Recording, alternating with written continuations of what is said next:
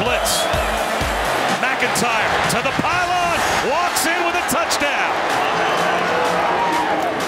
An interception thrown by Martinez. It's picked off by guess who? Nate Landman. Blitz from Nebraska. Montez takes a shot. Drops it in to Chenault. Touchdown.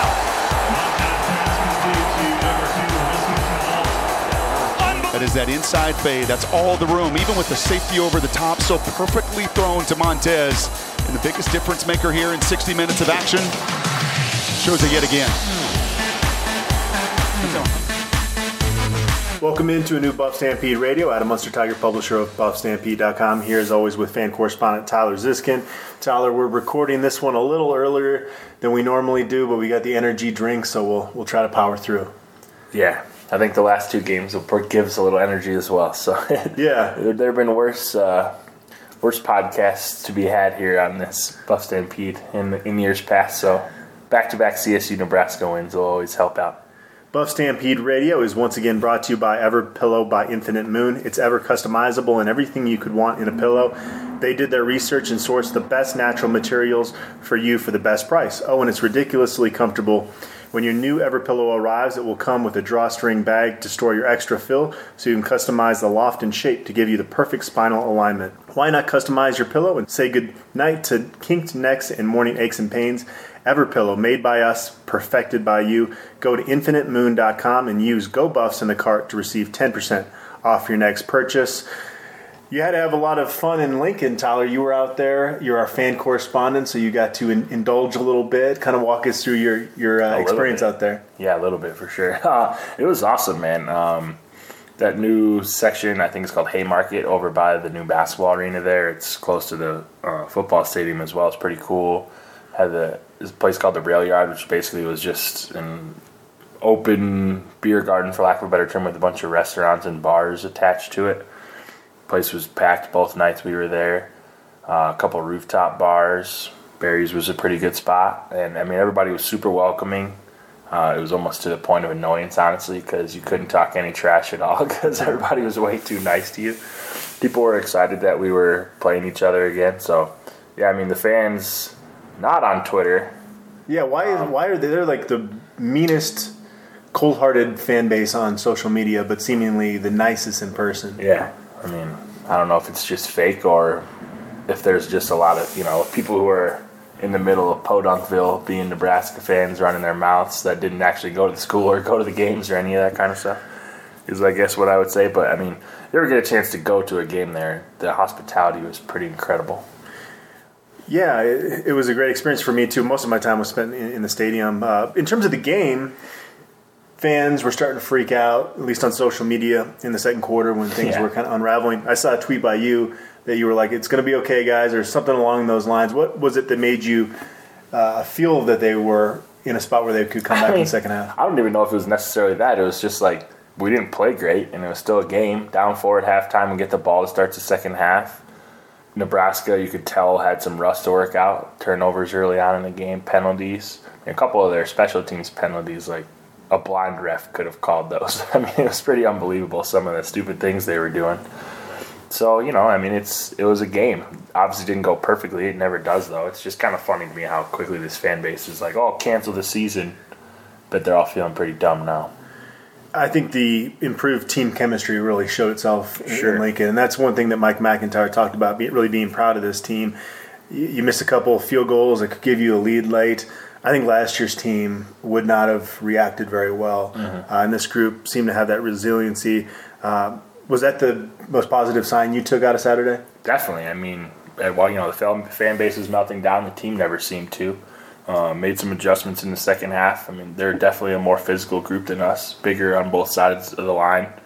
Bigger pretty much everywhere, really. Nebraska was impressive physically, I thought. But we just found ways. Maybe you're not bullying over somebody, but we found ways to get around them. And obviously we did a good job of using our weapons. Some Nebraska fans are going to say, oh, well, we lost our quarterback. I mean, yeah, we had 2 of our 3 starting wide receivers and our left tackle out by the end of that game. So everybody had injuries. We'll get into more of the offensive line.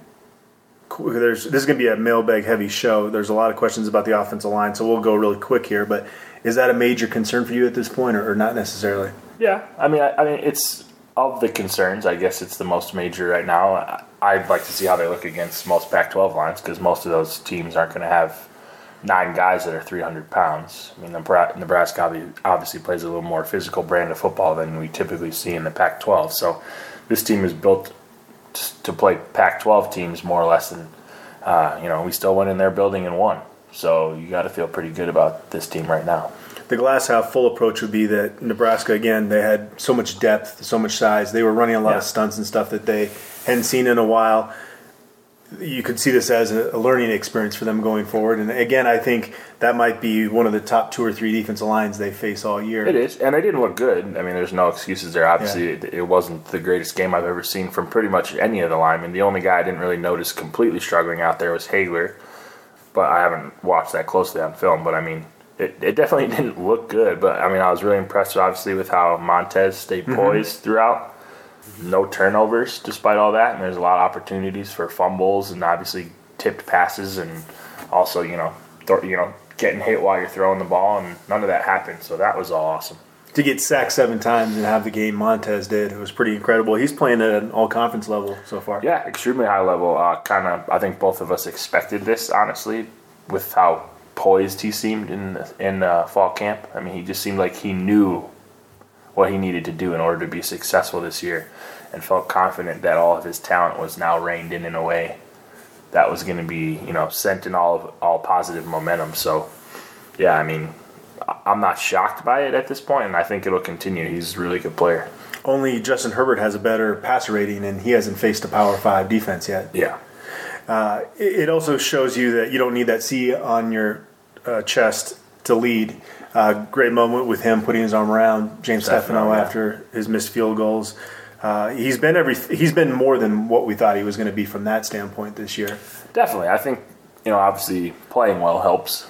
People are going to rally around you if you're putting up 40 points in every game. But, yeah, I mean, I think he's, maybe a little bit of a different leader than some of the other guys on the team, but he's worked hard and has backed up his talk so far. And, obviously the wide receivers have all got to be feeling pretty good right now. There's a lot of wealth being spread around, and that's a good spot to be in for your offense. Steve Montez is playing at an all-conference level. Laviska Shenault and Nate Landman are playing like All-Americans at this point. Yeah, I think you could make an argument that those are the 2 best at their position in all of football right now. I mean, Landman is unbelievable. We knew that he was going to be good, but, dude, he just takes over. It seems like every single big play, Landman finds a way to get it done.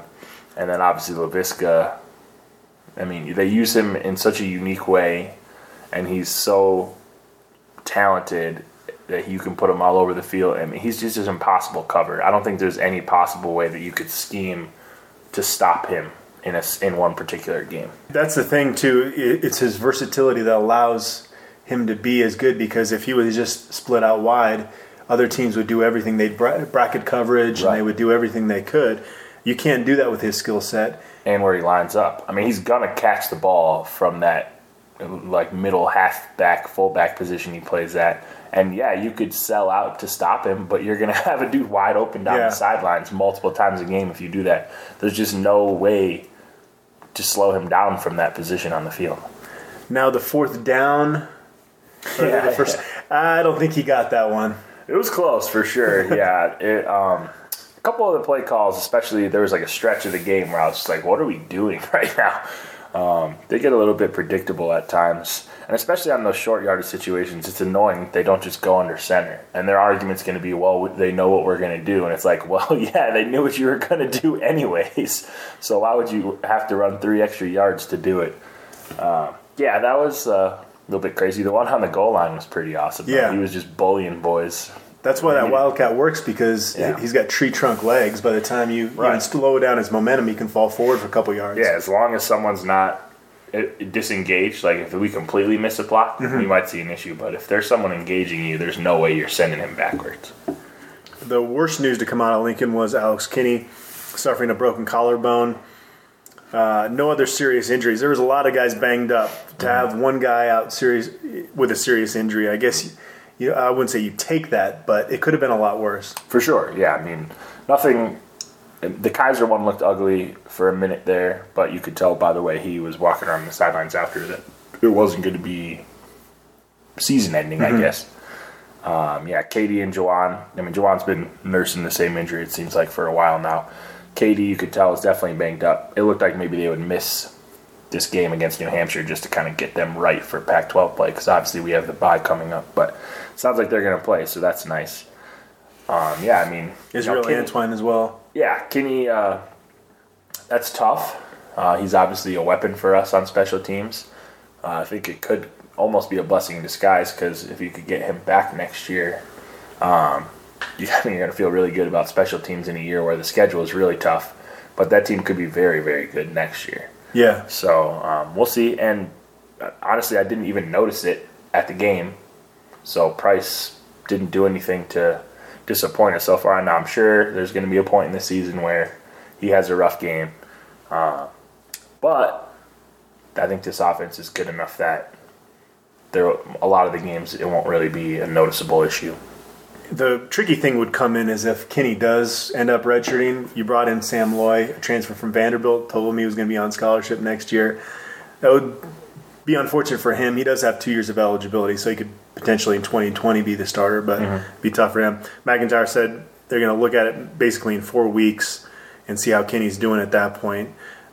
With the bye week in there, at that point, if he's ready to go after a month, you probably let him finish out a season. For sure, definitely. I mean, I think we'll be at a point, if all goes well, where we're going to be competing for a Pac-12 South championship at that point. So, yeah, I mean, obviously, if you can get him back, he's an all-conference level guy.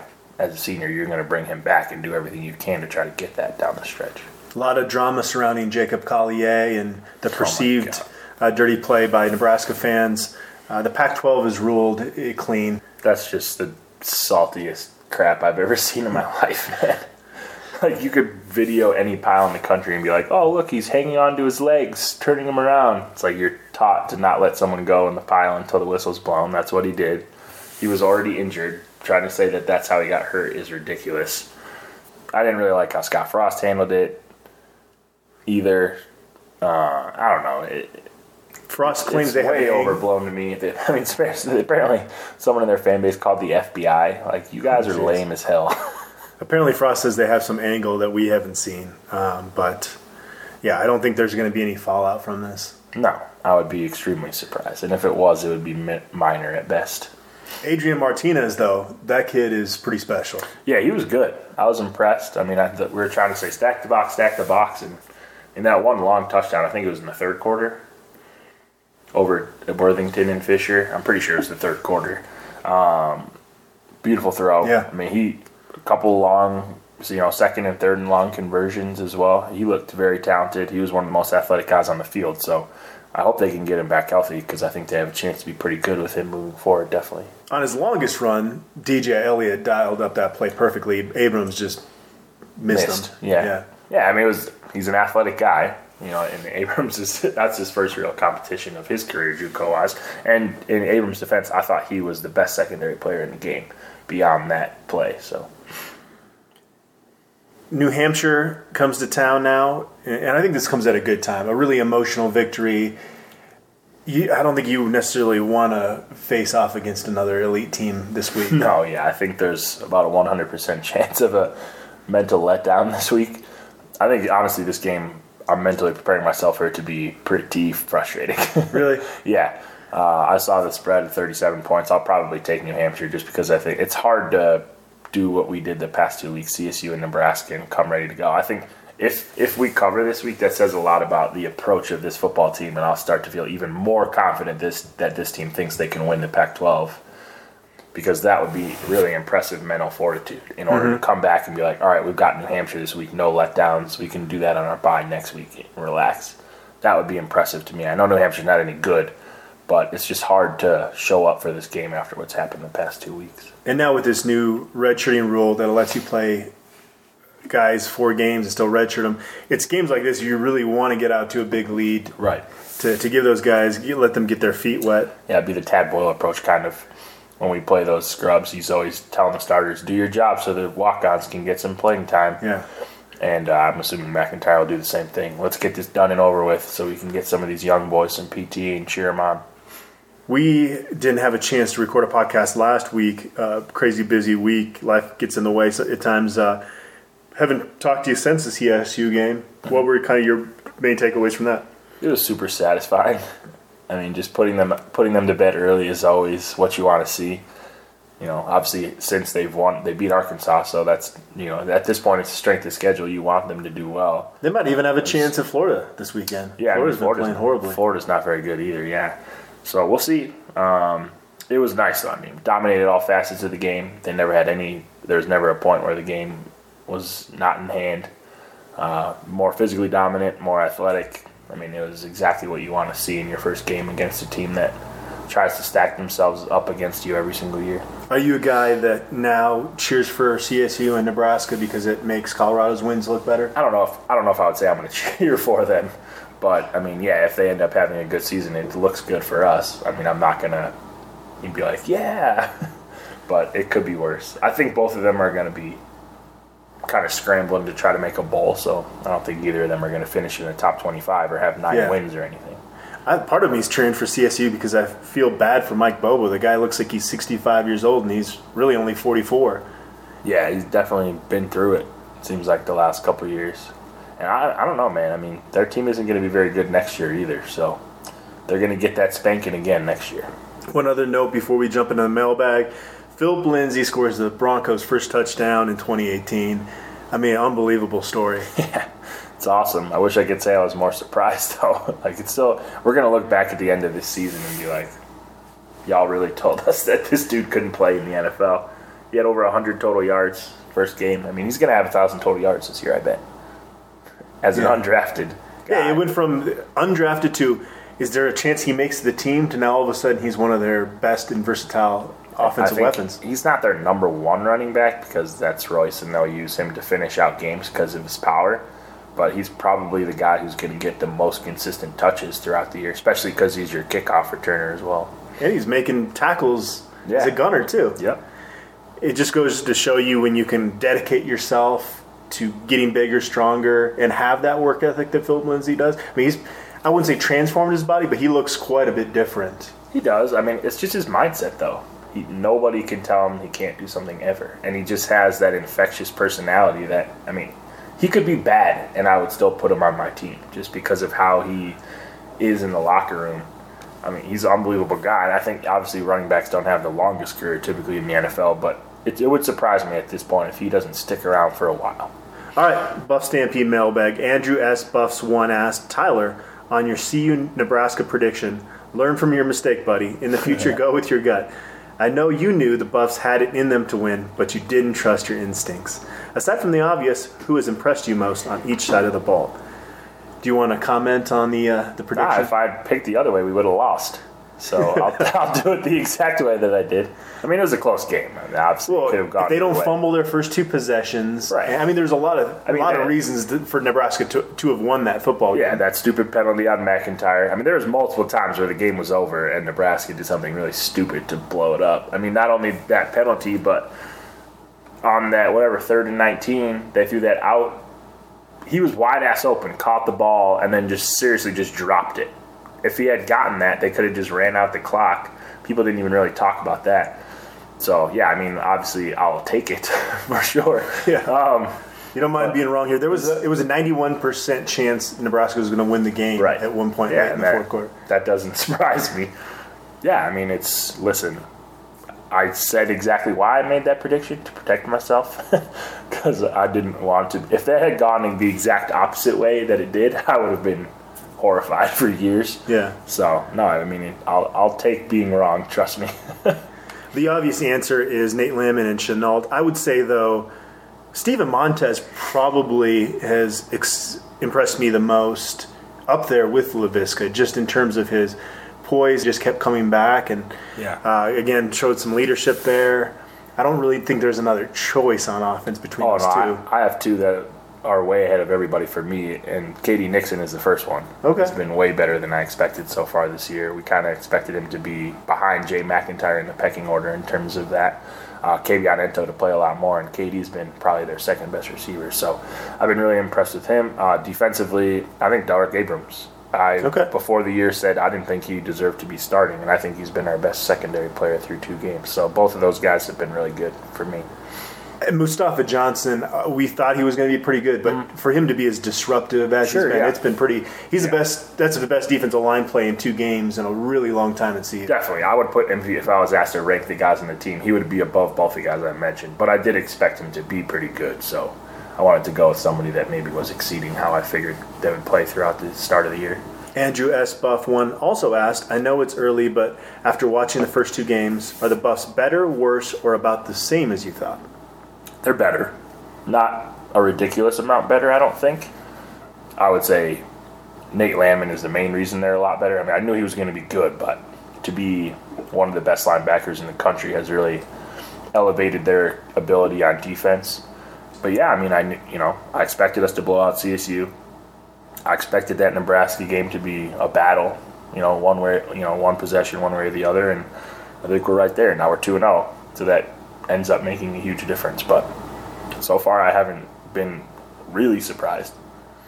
I would say better as well, even though I picked them to win both of those games. It comes down to an eyeball test that this team is really passing.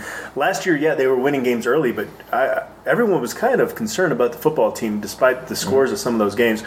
You look at the CSU game, had they won it, they could have kind of named their score in that game, to be honest with you. Mm-hmm. So it's more the eyeball test that this looks like a pretty darn good Pac-12 football team out there. Yeah, they have a lot of depth. They're much bigger than last year in a lot of positions, and they're faster than most of the teams I've watched around the country. I mean, their wide receiver core is good.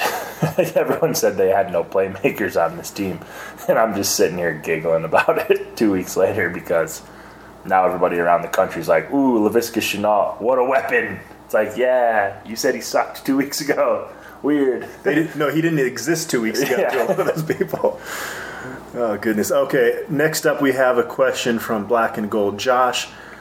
He asked, more of a question for Adam, but what was the press box atmosphere like? I remember Nub Media members being insufferable, but that was back in the early 2000s. So I was seated, I don't know why, usually all the CU media is together. I was seated in the middle of all the Nebraska media. And I was blown away by how much cheering they did throughout the game. In a press box, again, I have nothing against that per se, but it's just really frowned upon. They give you a little warning in the press box, cheering's not allowed. But these guys were flat out living and dying with every play, at least in the area that I was. It didn't bother me, but it was pretty unprofessional. Yeah, I mean, I can't really honestly talk any crap about this because I think that's one of the most annoying things about this job is everybody being like, nah, you can't root for anyone. And that's what I've liked actually about ESPN and SportsCenter and all that. In the last 4 or 5 years, you've really started to learn about some of these guys and who their allegiances lie with. And I think that stuff is cool as long as you're not embarrassing yourself. So there's a fine line, obviously. Sounds like they were well over that fine line. And there's a few other fan base media members that I could point out as well that we deal with on a daily basis. But, obviously I'm a fan correspondent, so I get to do whatever I want, basically. But I like that aspect of how media is moving. I like that you can be like, yes, I root for this team. That's okay in my eyes, as long as you aren't inherently biased and just... Well, that's the whole thing, is people don't want just somebody that's going to toe the company line 100% of the time. David Platty, though, I'm glad he wasn't sitting where I was because he would have had a heart attack. The people, if they cheer in the CU press box, get yelled at very quickly. Again, it didn't bother me. It was just I was kind of taken aback. I saw Rod Mackey tweet out something that I guess cheering in the press box doesn't apply here in Nebraska. And I saw one of the replies was, come on, this is all they have. Let them have it. I thought that was funny. It is true. Yeah. All right, let's move along. Pikla asked, I've not had time to watch the game again, but it looked like Sherman played well at left tackle. What are your thoughts on who should start there next week? And Buff Predictor asked, is the current starting 5 really the best we have on the offensive line? How, after years of churning out mediocre lines, is Adams able to garner as much support and fidelity from some in the athletic staff as he does? It seemed like Sherman played well. Yeah, I mean, I didn't key on it too much. Honestly, I thought he was pretty mediocre live. during the game. There was a couple of plays where he got bullied for sure, but to say that I was keying on them would be a lie. So it might have just been, bad luck of the draw for him on when I saw him. But, I mean, obviously Kaiser wasn't any good either, so it's kind of hard to really blame him. Obviously, walking into that game against that size is tough. So I'd like to actually, obviously I don't know much about the line, but I'll watch it back again. I've watched it once to see if everybody improved. But, yeah, no one really stood out as good in that game for sure. I think this week against New Hampshire, especially since Josh Kaiser got banged up in the last game, you'd like to see Sherman either start or play a ton of football in this game just to give him some experience and have a better look at what he can bring you on game day. I think it'll really tell you whether or not they plan on playing Moretti this year too, because if he doesn't play in this game, you might as well just put that to bed. To answer his question, is this current starting five the best? Well, if Moretti's leg is holding up, then no, he's the guy you want out there. I wouldn't even be surprised at some point this year if Kaiser is struggling and Sherman doesn't play really well, that Frank Phillip even gets a chance in there. The staff is super high on him. They can play him 4 games. I don't know. The interior of the line was honestly the most frustrating to me. Why not to not have a good game? And Purcell honestly was getting pushed around quite a bit as well. So both of those were surprising to see. Boulder Level 3 asked, seeing how J-Mac was a quarterback in high school, have we used him in a play-action passing attack in the past? He did throw a pass back in 2016. It was like a 14-yard play. I wouldn't be surprised if that happens at some point this year. Definitely not. He can throw the ball well. People have been asking me about Laviska and if he's going to throw out of the Wildcat, and I would be a little surprised. He doesn't have the greatest arm I've seen from what I've seen so far. What about the Tebow jump pass? Right, on the goal line, for sure, but I don't think he's going to be throwing any 30-yard bombs. But hopefully I'm wrong. Colorado asked, who is the better receiver, N'Keal Harry at ASU or Laviska? Any modified predictions for the season based on what we have seen out of the teams in the conference? Harry or Viska? You're a GM. Who you taking? It's a hell of a choice to have. I don't think I'd be too disappointed with either. I honestly haven't watched a ton of N'Keal Harry, but he's a first-round pick, so I guess you have to go with him right now. I think Laviska will end up being a first-round pick too, but I don't know. It's hard to go wrong. I think you ask Arizona State fans, they're not trading Harry for Laviska, and vice versa. Yeah, I'm going to take Viska just because I love his personality and how versatile he is, but obviously N'Keal Harry is a very special player too. I think you can say they're the two best receivers in the conference, right? Yeah, him and J.J. Arcega, those two and J.J. Arcega-Whiteside are probably the three that are going to make the most noise. DBW Buff asked, how do we explain Viska's playing time last year? Or I guess we should say lack thereof. We talked multiple times on the podcast last year. We don't.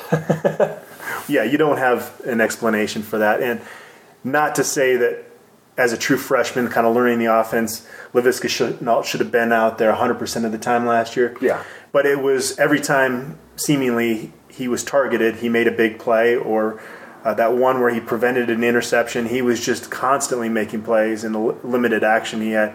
You had to have at least 5 to 10 plays with him involved, or at least on the field last year. Yeah, there's no reason that what did he have? 6 catches? It wasn't a lot. Yeah, I don't know the exact number. I'm pretty sure it was 6 catches. It doesn't make any sense. Sorry to say, I'm not going to defend it at all. So, well, they've overcompensated, or not overcompensated, but they've compensated this year by having all these packages, for him. Yeah, he's gonna. Yeah, he's gonna get the ball plenty this year.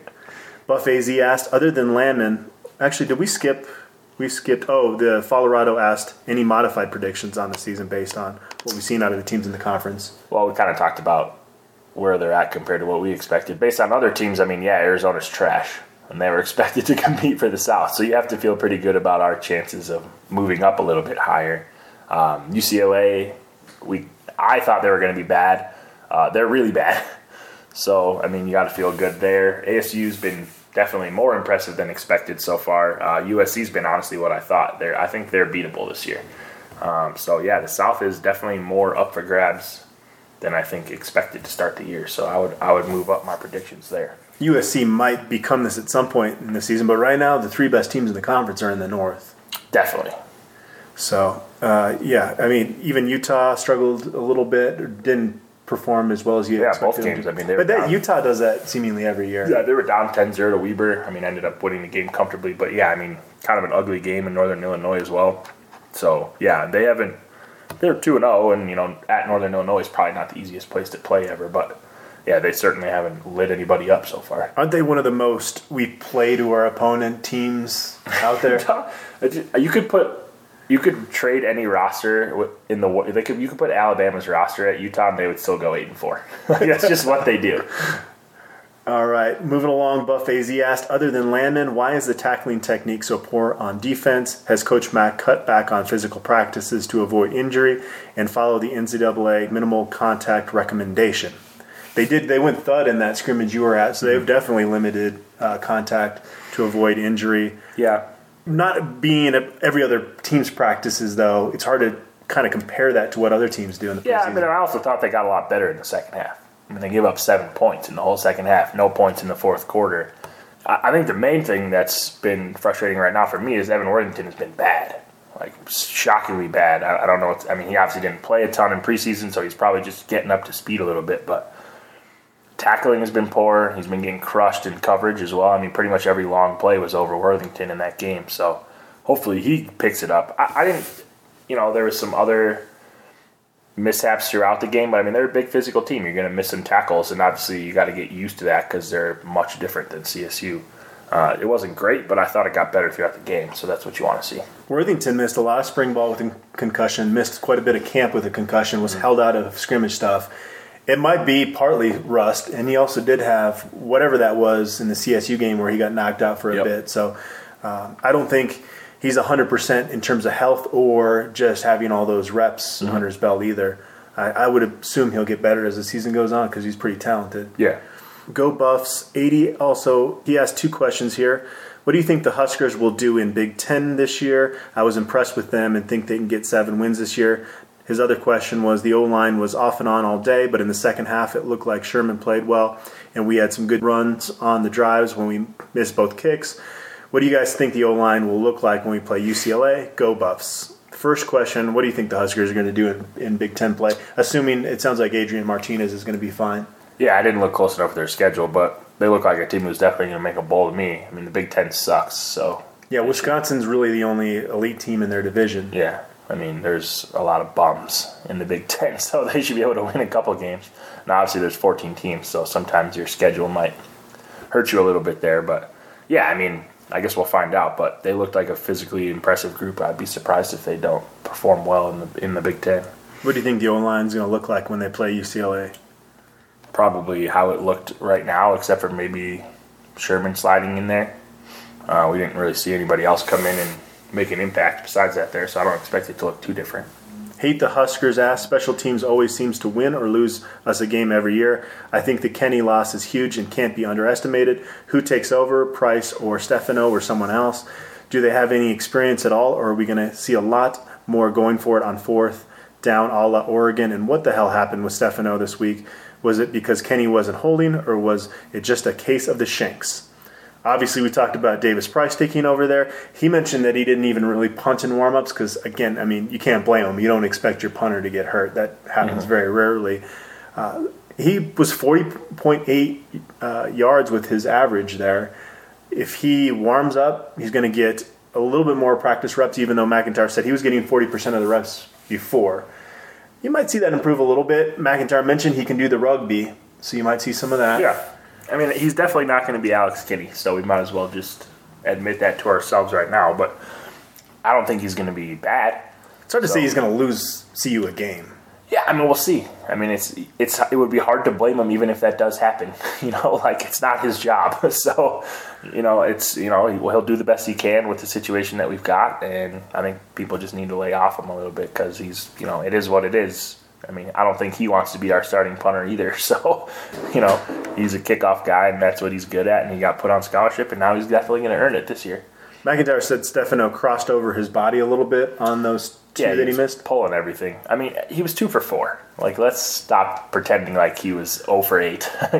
Yes, they were huge kicks, and you don't expect him to miss. He's been super reliable, but I mean, if 2 for 4 is the worst he's going to be, I would think you'd be pretty happy with that. He's 20 of 20 of 28 in his career now. I'm not really worried about James Stefano moving forward, especially given that he's an older guy and he's got the support of his team. I don't think right. I mean, you could tell by the reaction, no one was pissed off. I mean, people haven't seen that from him. They trust him to make kicks. I don't think. Well, we'll see. If it becomes an issue, it becomes an issue. But right now, I have zero worry about James Stefano. He was solid enough that when he missed that one, it was like, wow, it was kind of shocking. Almost. Yeah. Oh, and then when he missed two, it was like... Yeah, it was definitely shocking. Yeah. I mean, the first one was short, so that one definitely surprised me. The second one I was a little more nervous about, but... Ryan J11211 asked, no pod last week was a bummer. I always look forward to them. Can you guys explain the defensive improvement in the second half? 7 points and less than 200 yards of offense for Nebraska versus 10 yards per play in the first half. Everyone says adjustments, which I'm sure there were. I must admit, I am no football expert in football schematically. All I can see is the results. It's easy to see in hoops how defenses adjust, double teaming, trapping the pick and roll, soft show, etc. However, in football, I'm not so sure. The personnel in the second half seems similar. Curious if you guys had thoughts on what changed in the second half. Thank you again. I know one thing they were told at halftime was to tackle low, because that was an issue. They were going up too high in the first half. I mean, people always forget this aspect of it as well, and it's that, well, we went 3 and out 4 times in a row in the first half. That's a good way to get your defense in some trouble. Obviously, we moved the ball a lot better in the second half, and we weren't on the field the whole time, so that makes your defense better. You know, they made adjustments, and, you know, started to get a little more physical. I felt like we rushed the passer a little bit more, got some more blitz packages in the second half. Yeah, I mean, if you're on the field 10 out of 15 minutes on defense, you're going to start giving up chunk plays against a team that's already bigger and more physical than you, for sure. So I think just being able to move the ball offensively helps more than anything else. McIntyre mentioned that because they didn't have film, they saw some things they weren't expecting, and they kind of adjusted to that. Again, I'm not an expert on the scheme stuff there either. I loved bringing pressure on that last play, and they disguised it. It didn't look like they were going to bring pressure. So the quarterback maybe thought for a second he was going to have some time, and then they kind of brought the house. Yeah, I mean, he had to throw it off his back foot, running backwards to the corner of the end zone. And the best part, I was so nervous, obviously. I'm sure everybody was. But you could tell immediately as he threw it that the ball was out of bounds. Yeah. So I started celebrating like 5 seconds early before the ball even got there. I was down on the field at that point, standing by Matt McChesney, and he was like an 11th coach there cheering the guys up. It was pretty awesome. We got to keep moving here. I've only got about 10 minutes till I got to get up to Boulder for practice. Vin Buff fan 33 asked, who do you guys predict to be the Buffs' next commit? Movie Buff asked, to piggyback anything on Kyle Ford, Laviska's success can't hurt our chances. So CU is going to be hosting official visitors this coming weekend. One of them is a 3-star athlete that I'll have more information on later in the week. We're going to tease that information. Is there anybody else you have in mind? No, I mean, who knows? You're way more tied into who's going to be the next guy than me. It's going to be someone good, though. This class is nice, and obviously we're making big-time strides. You know, getting Joshua Allen was massive. So yeah. Kyle Ford, everybody's still predicting USC at this point, but if USC keeps struggling, Colorado keeps winning, who knows? Yeah, I mean, obviously Laviska is not going to hurt with the wide receivers. There's no doubt. And a lot of guys, Laviska's got 2 years, I think we can say pretty confidently at this point. Well, yeah. And then you've got Jawan and Kabion, and those guys and Jay are seniors, so there's definitely, you can sell playing time along with the success of those guys, and Chiavarini's done a great job recruiting him. So we'll see. Movie Buff also asked, based on the first 2 weeks, what game left on our schedule is the hardest? Thanks. At Washington. Yeah, easy at Washington. That hasn't changed. I would say even more so than before with USC looking a little more beatable. Yeah, at Washington, easily the toughest game left. Durs asked, after watching 2 weeks of football, what record do you think the Buffs will finish with? Does the performance of some Pac-12 teams, especially in the South, change things? Talked a little bit about that. My prediction was 7-5. Mm-hmm. Were you 7-5 or were you 6-6? Nope, I was 7-5 as well. And honestly, right now, I would probably push that to 8-4. Yeah, I would do the same thing. It's partly CU passing the eyeball test and some other teams not. Taser 94 asked, have our chances improved for Spencer Lytle or Laviska's little brother? Adam, did you enjoy Lincoln?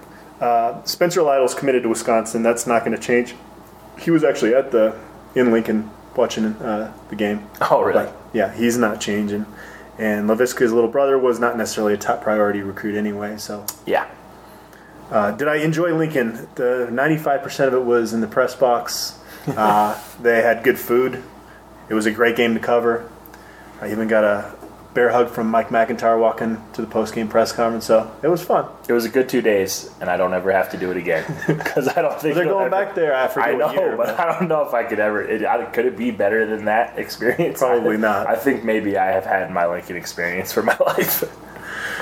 King KB asked, 100% not a complaint, but I'm curious if you guys have thoughts on Ento's role so far this season.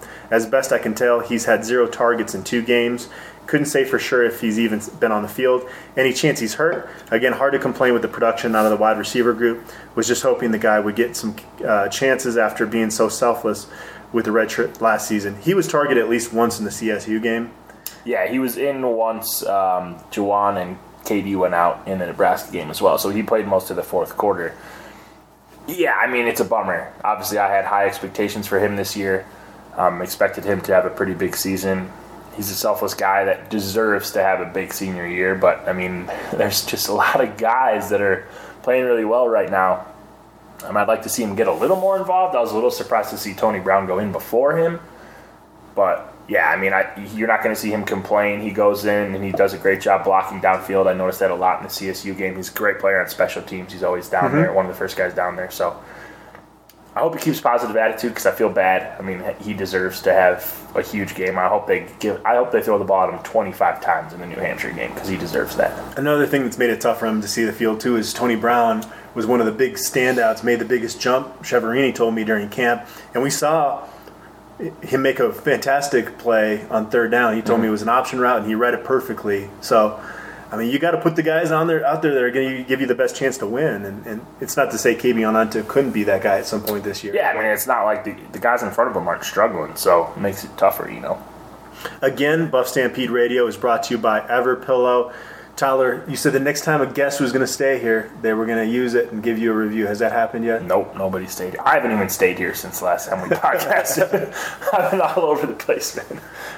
My daughter's still keeping possession of the Everpillow in my house, and if it makes her happy, then she can keep it. But, yeah, I don't think I'm getting that back anytime soon. Go to infinitemoon.com and use GoBuffs in the cart to receive 10% off your next purchase. It really is a fantastic pillow. So if you're in the market for a pillow, definitely support this company, big Buff supporters, so you definitely want to help them out.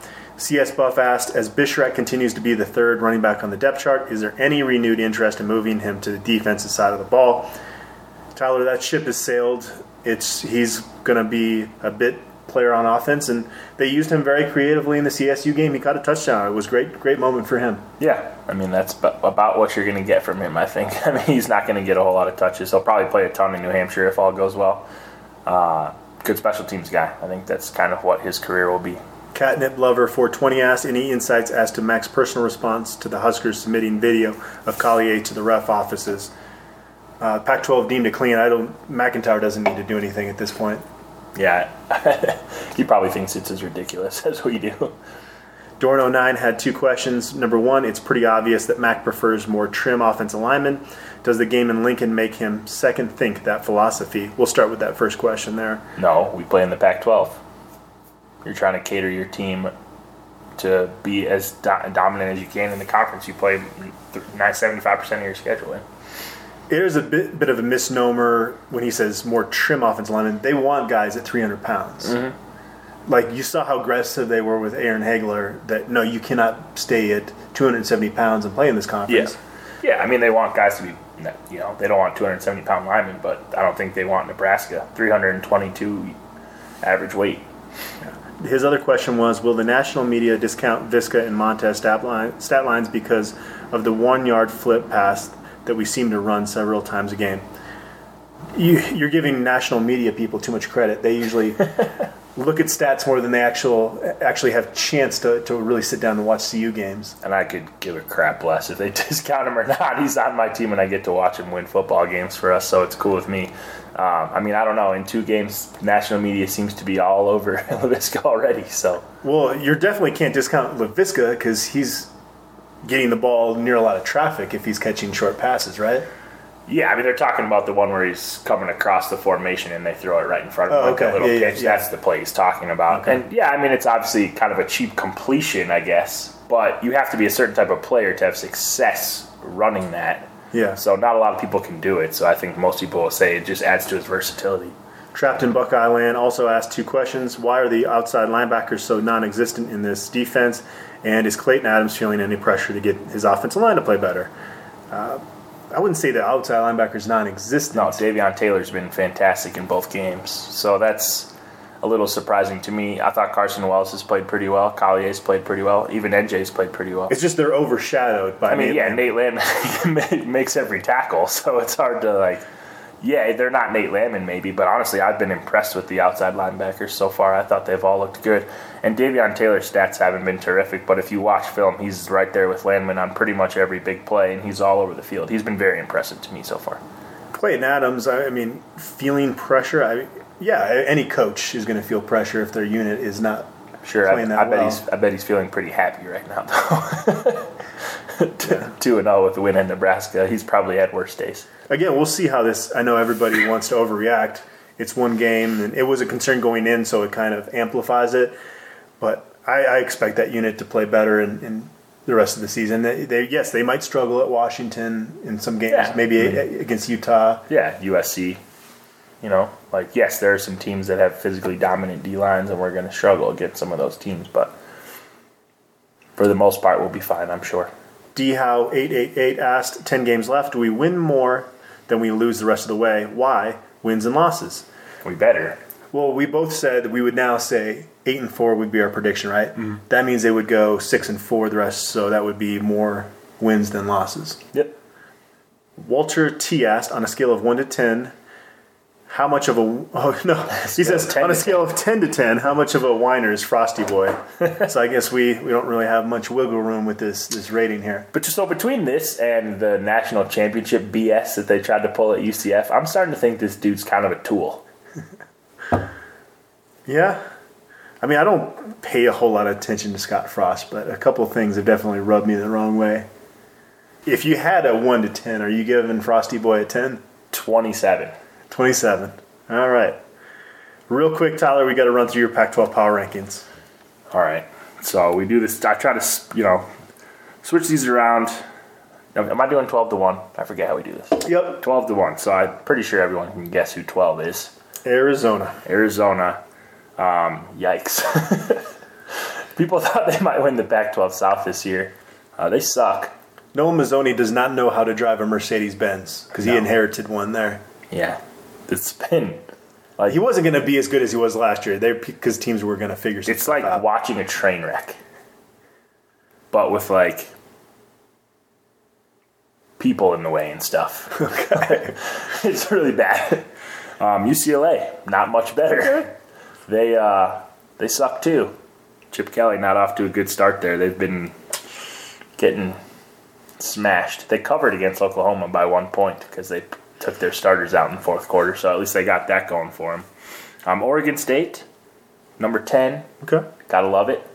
This is the highest they'll be all year, probably. They've been racking up a lot of yards with Brian Lindgren up there. Yeah, man. Brian Lindgren, stud. They won a game, so shout out to them. Actually have Utah at 9, which I think will surprise a lot of people. They are 2-0, but looked ugly in both games. I think they got a lot more to prove. I haven't seen a ton from them yet. Washington State I have at 8. Pleasantly surprised by them, honestly, so far. I actually thought they would lose straight up to Wyoming, and they ended up giving them a pretty big whipping. So far off to a good start. Obviously, they have a lot going on in that program right now, so it's nice to see them bounce back a little bit. I have USC. What does that make that? 7? Yeah. USC I have at 7.